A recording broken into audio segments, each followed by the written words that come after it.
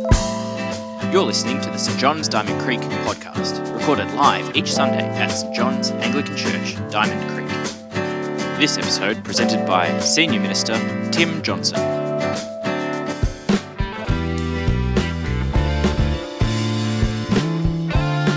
G'day everyone, my name's Tim, I'm the Senior Minister here, and I'd encourage you to have your Bibles open as we look at this passage together tonight.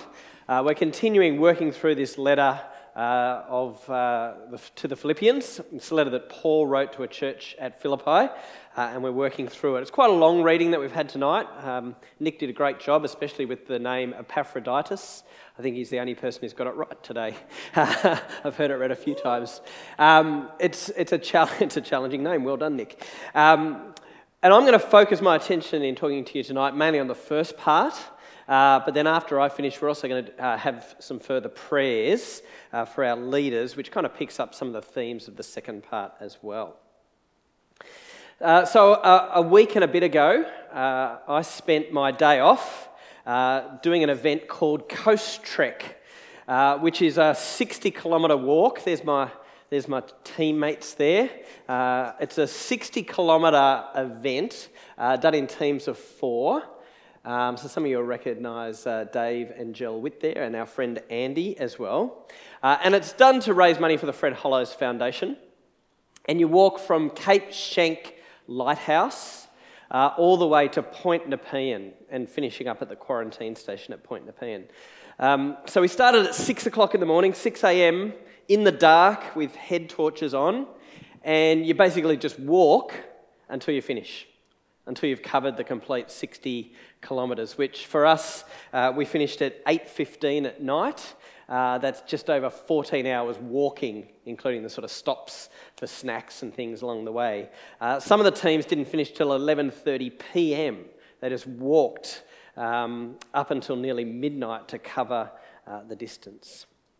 And by the end of the day, as you can imagine, a lot of it was walking on sand, covering that sort of distance. By the end of the day, the muscles were aching, we were tired, and you just had to keep on going, keep on pushing through. In fact, by the end of the day, stopping was a bad idea, because if you stop for too long, then you sort of started to seize up the muscles. You're better off just keeping on going, focusing on the fact that the finish line was ahead, you were getting closer to it, keeping on putting one foot in front of the other in order to get there. And that sort of long-distance walk is a pretty good image for the Christian life, I think. It's quite a good picture for us of what being a follower of Jesus is like. So the writer, Eugene Peterson, who's written a number of books, describes discipleship, that is being a follower or a disciple of Jesus, with the phrase that it's a long obedience in the same direction. A long obedience in the same direction. Being a Christian is a long-term commitment. If you decide that I want to be someone who follows Jesus, who gives my life to Jesus, I want to recognise that Jesus is the boss of my life and I'm going to follow him, well, you commit to do that for life. It's not sort of a 1-year commitment or a 10-year commitment. You sort of sign on to follow Jesus for the rest of your life. If you're 15 years old here, you're making a decision to sort of be a follower of Jesus, right? That might be 70 years that you are following Jesus and seeking to do what he wants you to do in your life. It's a long-term commitment.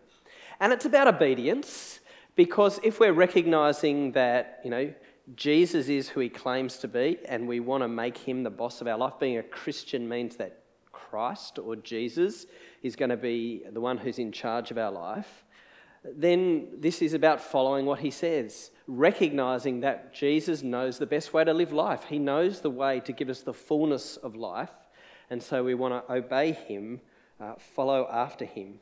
That whole idea of sort of walking in his footsteps as he lived his life, so we want to follow after him and sort of walk in the footsteps that he walked in.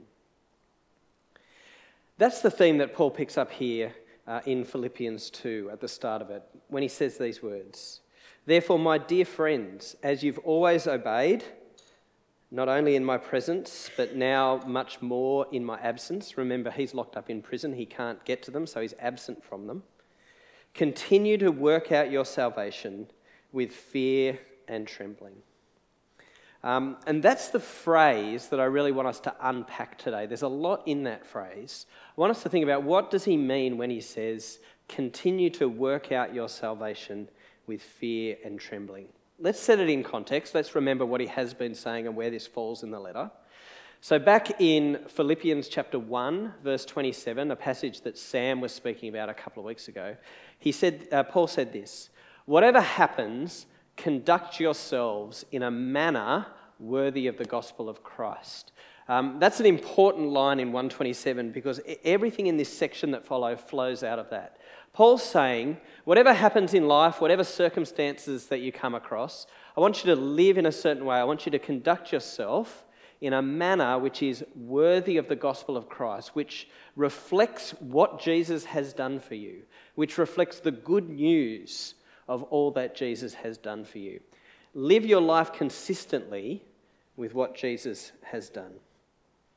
And then he goes on from that, and this is what we looked at last week, to talk about what Jesus has done for us, to talk about how Jesus has shown great humility in the way that he lived, that Jesus was in very nature God, Jesus was God himself, and yet he chooses to come to earth as a human being, to be born as a baby, to live as a human being, and to go to the cross in order to save us. So he's spoken about the example of Jesus and what Jesus has done for us. And he talks about, as well as the humility of Jesus, the obedience of Jesus, that Jesus is willing to be obedient even to the point of death on a cross. And so then we flow on, and he says, "Therefore, my dear friends, as you have always obeyed, imitate Jesus' obedience in the way that you obey and follow him."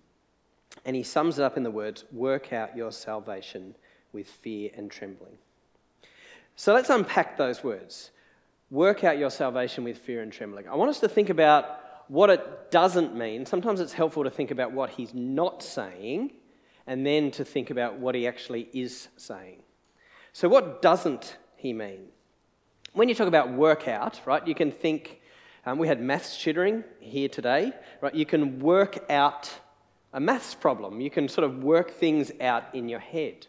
You could read that and you could think that Paul is saying, work out your salvation, as is, work out what works for you. Make up what is going to save you. Chart your own path to salvation. Work it out for yourself. Don't let anyone else dictate it to you. You work out your salvation.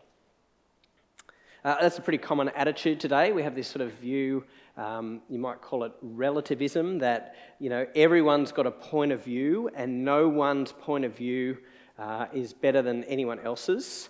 It's considered to be sort of relative to the person. It's subjective, what you think is true. Or another way that we sort of think about it is there's so many different religions out there that how can you say that one has all of the truth? And what you can tend to do is you can kind of pick and choose a bit of this and a bit of that to put together your own spirituality, your own truth, your own way of life. Julie, when she shared her story a couple of weeks ago, talked about how she used to do this in her life a bit, looked at the different religions in the world and think, I like that bit, piece it together. And you could imagine that Paul could be saying here, work out your salvation, find out what works for you, a bit of this and a bit of that, and piece it together. Is that what he means? No, he can't mean that because of the context that we've just looked at. He's just been talking about how Jesus saves us, how he gives us salvation. He's described that salvation comes because God himself, the very God who made the universe, becomes a human in the person of Jesus Christ. It's a unique event in world history where God becomes a person. It only happens once in the person of Jesus Christ. And that Jesus goes to the cross to deal with our sins. In that moment, he wins salvation. That's how we're saved, through the unique person of Jesus Christ, who is both fully God and fully human.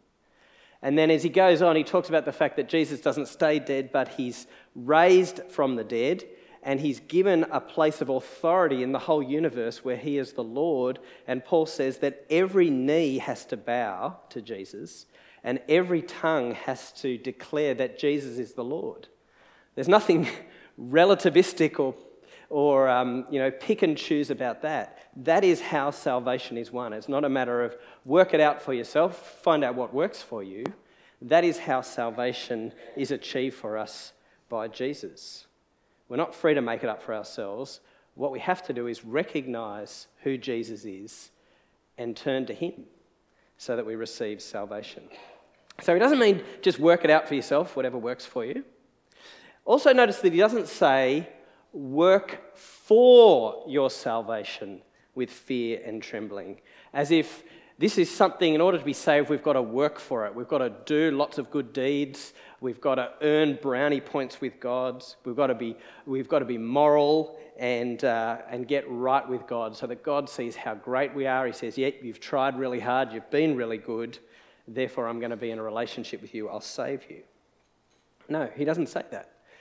Very clear in the Bible that we don't earn our salvation with God. It is a free gift. It comes to us by grace. Jesus achieves it for us, and he offers it to us as a free gift.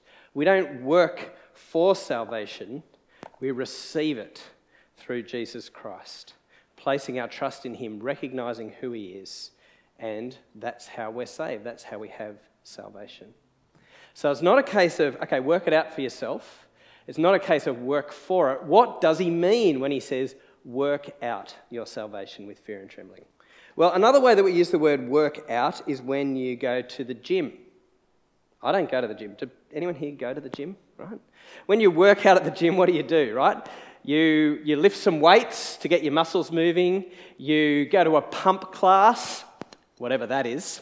Okay? But it's about exercising, getting fit, getting your heart pumping, getting your muscles moving so that you become fitter and stronger. And that's what Paul's talking about when he's talking about work out your salvation. He's basically saying, put it into practice. If you're someone who has turned and put your trust in Jesus and you are saved, then you need to put it into practice. You don't just sit around waiting for Jesus to come back and say, I'm saved, I don't need to do anything. You actually have to get on with it. You need to put it into practice. You need to work out and get going. You need to love and serve Jesus. You need to love and serve the people around you. Love and serve your neighbours. You need to sort of grow in spiritual fitness, to use that gym image, to become more like Jesus, to grow in the character and the life of Jesus in yourself. So that's what he's talking about. Get to it. Put it into practice. Work it out in your life. And he says we're to do it with a seriousness. He says that you work out your salvation with fear and trembling. Now, fear and trembling is not about sort of quake in your boots, I'm so worried about God. The Bible's quite clear that in Jesus, if we have a relationship with Jesus, then we can come confidently into the presence of God through Jesus Christ. We don't need to be afraid of God and quaking in our boots and worried about whether God will accept us or not. So it doesn't mean that. What he's talking about is treating God as God, having an awe for God as the awesome God who made everything, revering him and giving him his rightful place. Right? God is an awesome God, and he's done a great work in saving us. And so we need to take that seriously and have a responsibility to put into practice what we've received. What am I doing here? I don't know. Might be weird. Preaching. I'm the sound guy. I'm not just like... I've never seen this man before in my life. Thanks, Andy. So it's about taking seriously our faith and trying to put it into practice. So what's it going to look like to work out your salvation with fear and trembling? Well, it's going to involve seeking to grow in your relationship with God. It's going to mean developing the fruit of the Spirit in your life: love, joy, peace, patience, kindness, goodness, faithfulness, gentleness, self-control, these fruit of the Spirit that are spoken about in the Bible. It's going to mean trying to get rid of the sin that is in your life, which is hindering your relationship with God and tripping you up constantly. It's going to mean ensuring that your relationships with other people are in good order, where there's conflicts, that you're dealing with them rather than just letting them simmer, that you go and you seek forgiveness when you need it, and that you grant forgiveness to other people when they ask for it. It's about taking seriously our responsibilities to act justly, to treat people justly and fairly, because God is a God of justice and he cares about the way that we treat other people around the world, particularly those who are more vulnerable or have less power than we might have. Caring for the creation that God has given us, that God made and has placed human beings in the world to care for. Really, it's nothing less than the whole of our lives lived for God, putting into practice what Jesus has won for us, the salvation that he's achieved for us. Nothing less than a life lived out with Jesus as Lord, Jesus as King, Jesus as boss of every area of our lives. Now that's pretty hard, isn't it, when you think about it like that? Just the immense nature that covers sort of every aspect of life. And I think it's even harder in our contemporary culture. So I read an interview recently with a guy called Richard Foster. He's an author, and he wrote a famous book in 1978, a long time ago, called Celebration of Discipline. He wrote that book because he wanted to help Christians to put practices into place in their life that would help them to live out the Christian faith in the world. And he wrote it because he felt that what the culture at the time was really superficial, that people were just sort of surface level, not going very deep. And so he wanted to write this book to help people have a greater depth in living out their faith by putting into place certain Christian practices or disciplines, as they're sometimes called.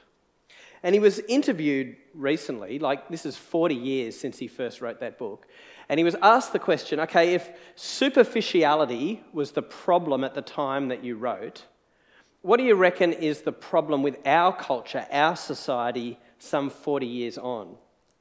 And he answered with one word. Here's the problem that he said in terms of growing our faith as Christians, the problem with our society: distraction. Distraction.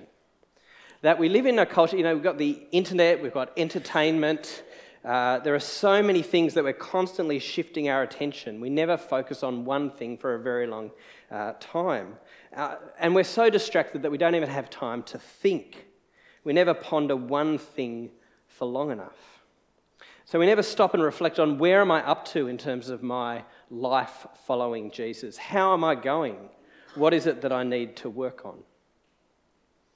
But if we're going to do this, if we're going to work out our salvation with fear and trembling, well, it's going to require some focus, isn't it? It's going to require some attention, some deliberate plans and practices, so that we are putting things into practice and not constantly getting distracted.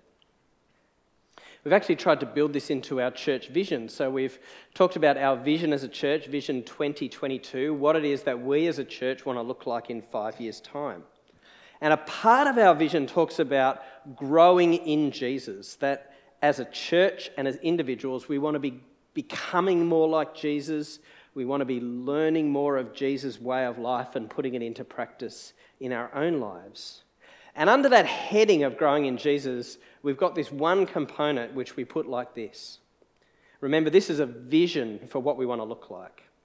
Emotional health and spiritual depth characterize our church as an alternative to our busy and distracted society. So we recognise that the world in which we live in is a busy world and it's a distracted world. And what we're saying in our vision is, we don't want to be like that. We want to stand out as different to the busy and distracted culture in which we live. In contrast to that, We want to be healthy in terms of our emotional lives, and we want to go deep with God. We want to have a spiritual depth that we build into our lives and our church. We want to have patterns that are healthy and sustainable. And we want to care for all of our lives, our emotional life and our spiritual connection to God. That's all part of working out your salvation with fear and trembling and looking different to everyone else who is around you. And one idea, one practical way that we've spoken about doing this is this idea of being deliberate and having what you call a rule of faith. Now, a rule of faith is kind of an ancient practice of the church. It's not about having a list of rules, right, do's and don'ts that you do. A rule of life is about establishing a pattern that works for you in terms of putting your faith into practice, working out your salvation. So here's an example on the screen. This is a simple one that we've been using here. It's probably a bit hard to read there. But it's thinking about, okay, there's different relationships that we stand in as Christian people, right? We have our relationship with God. We have a relationship with ourselves as persons. We have a relationship with the creation in which we live. And we have relationships with other people. So that's kind of like 4 areas of relationship which it's helpful to stop and think about. And then these circles are really just practices that we might choose to establish in our lives, whether they're daily practices, weekly practices, or seasonally, monthly or whatever, or quarterly, whatever you think, that actually will help us grow in each of those areas. It's really about deciding at your stage of life and where you're at in your faith, what is realistic and what is going to be helpful to help work out your salvation, to put your faith into practice, to actually make some decisions, to write them down, to decide what you're going to do. This morning at the 8 o'clock service, most of the people at our 8 o'clock service are at the older end. And for that generation, basically the idea of having a daily quiet time, reading the Bible every day and praying every day was a core practice that they built in, and they're really good at doing it. I was on a beach mission team with a 70-year-old guy, and this guy had not missed his daily quiet time since he was 10 years old. I mean, I can't even get my head around that. But for him, he'd sort of managed to establish this sort of practice in his life in building a relationship with God. Now, for most of us, we can't do that. I can't do that. I have missed quiet time since I was 10, okay? True confessions. In fact, doing it every single day is hard, right? And you might like to think about it like going to the gym. If we're talking about working out in terms of our spiritual life, you might say, well, going to the gym 3 times a week will make me healthier than I currently am. And so I might actually set my goal to read the Bible 3 times a week like a workout and pray 3 times a week, right? Some people think, that's a failure because I'm not doing it every day. Well, it might be really realistic for you, and that might be helpful as a pattern to establish in your life. What can you do? What are you going to decide and determine to do? And so for all of those areas, you can actually jot some things down which are going to be helpful for you. Here's some examples of some of the things that I'm doing this year. So in my Bible reading, I'm reading through Mark's Gospel at the moment. I've got a little book which just has a section of Mark's Gospel, one of the accounts of Jesus' life, and then it's got some reflections on it. It probably takes me about 10 minutes just to read that each day, and that's a way that I'm hearing from God's Word and I'm thinking about putting it into practice each day. As I say, I don't manage that every day. I probably do that 4 or 5 times a week, right? But that's good because 4 or 5 times a week, I'm getting some of God's Word and I'm thinking about how to put it into practice. One thing that I'm doing this year, I haven't done this before, but this was kind of a decision that I made that I thought would be helpful. At the end of every day, when I'm in bed but before I'm asleep, I write down what are the emotions that I've experienced today. Just write down a couple of emotions that I've experienced. I was really frustrated with that, or I was really overjoyed when this happened, whatever it was. So what emotions did I experience? And then I write down, what am I grateful for?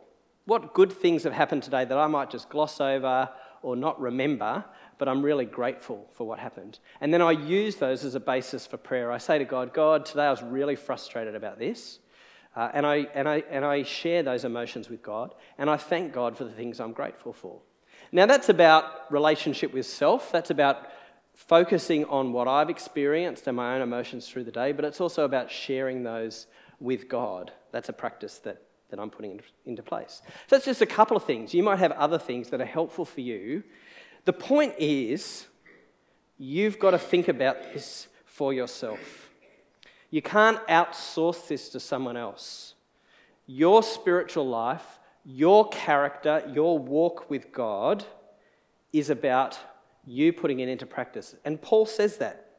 He says, work out your salvation with fear and trembling. In fact, it's stronger than that. Some other translations of the Bible say, work out your own salvation with fear and trembling. Your church can't do it for you. Your life group can't do it for you. Your ministers can't do it for you. All of those things are helpful to help you, to encourage you, to equip you, to support you as you do it, but you actually need to take responsibility for what you're going to do and your own Christian life as you follow Jesus. Now, having said that we need to work hard at this, we need to make decisions about this, and we need to put it into practice. We need to work out our own salvation with fear and trembling. There's an encouragement that comes in the next verse as well, that it is not just about your working, but that God is also working in you. Verse 13 says, "For it is God who is at work in you, enabling you both to will and to work for his good pleasure." All right, so as each of us is doing the hard work of putting our faith into practice, seeking to live for God, it's actually God who's working in us and enabling us to do it. And do you notice that God works in our minds, with our motivation, and giving us the will to do it? It says that God is at work in you to will. So he helps us get motivated and make decisions about wanting to follow him and putting it into practice. But that he also helps us in the actions to will and to act in order to fulfill his good purpose. So God helps us in our minds as well as in our actions, the decision to do it as well as actually doing it. So we're commanded to work out our own salvation, work at our salvation, but we're assured that God is working in us as we do it. Now, isn't that a contradiction? Who's supposed to be doing the work here? Is it us or is it God? Right? Well, the answer is both. There's this beautiful dynamic that you see in the Bible where we're called on to actually work hard at being a follower of Jesus, to do these things, but we're assured that we can't actually do it on our own, that God is at work in us by his Holy Spirit. God's empowering us, God's strengthening us. God doesn't just say, all right, get on and do it, work as hard as you can, and I'm just going to sit and watch you. No, God is actually the one enabling us to do it, empowering us to do it, and to help us. So we do have hard work to do. We need to turn away from sin, we need to develop our character, and we need to love others. But God is strengthening us, transforming us by his Holy Spirit. And without God at work in us, we wouldn't even be motivated to do it. God is at work in all of those ways. So, each of us has a real responsibility to take seriously our life of following Jesus and make decisions about what we're going to do it. And be assured that as you do that, that God will help you. Come to God and bring it to him in prayer, and he will strengthen and motivate you as you seek to do it. So let's pray about that now. Jesus, thank you that you do save us, that you have won salvation through us, through your life and your death and your resurrection, and that you give us a relationship with God as a free gift through you. But help us to put that into practice in our lives. Help us to take seriously what you've won for us, to make real changes so that we reflect you in the way that we live. And we ask for your help. We ask that you would fill us with your Holy Spirit, that you'd work on our motivation, that you'd help us not to be distracted by everything that's happening around us, that you would enable us to make real, concrete decisions about what we'll do. And we ask it in Jesus' name. Amen. Thanks for joining us. If you've got any questions about this podcast, connect with us on our website, stjohnsdc.org.au, or at facebook.com/stjohnsdc. Don't forget, you can join us live in Diamond Creek every Sunday at 9:30 a.m. and 6 p.m.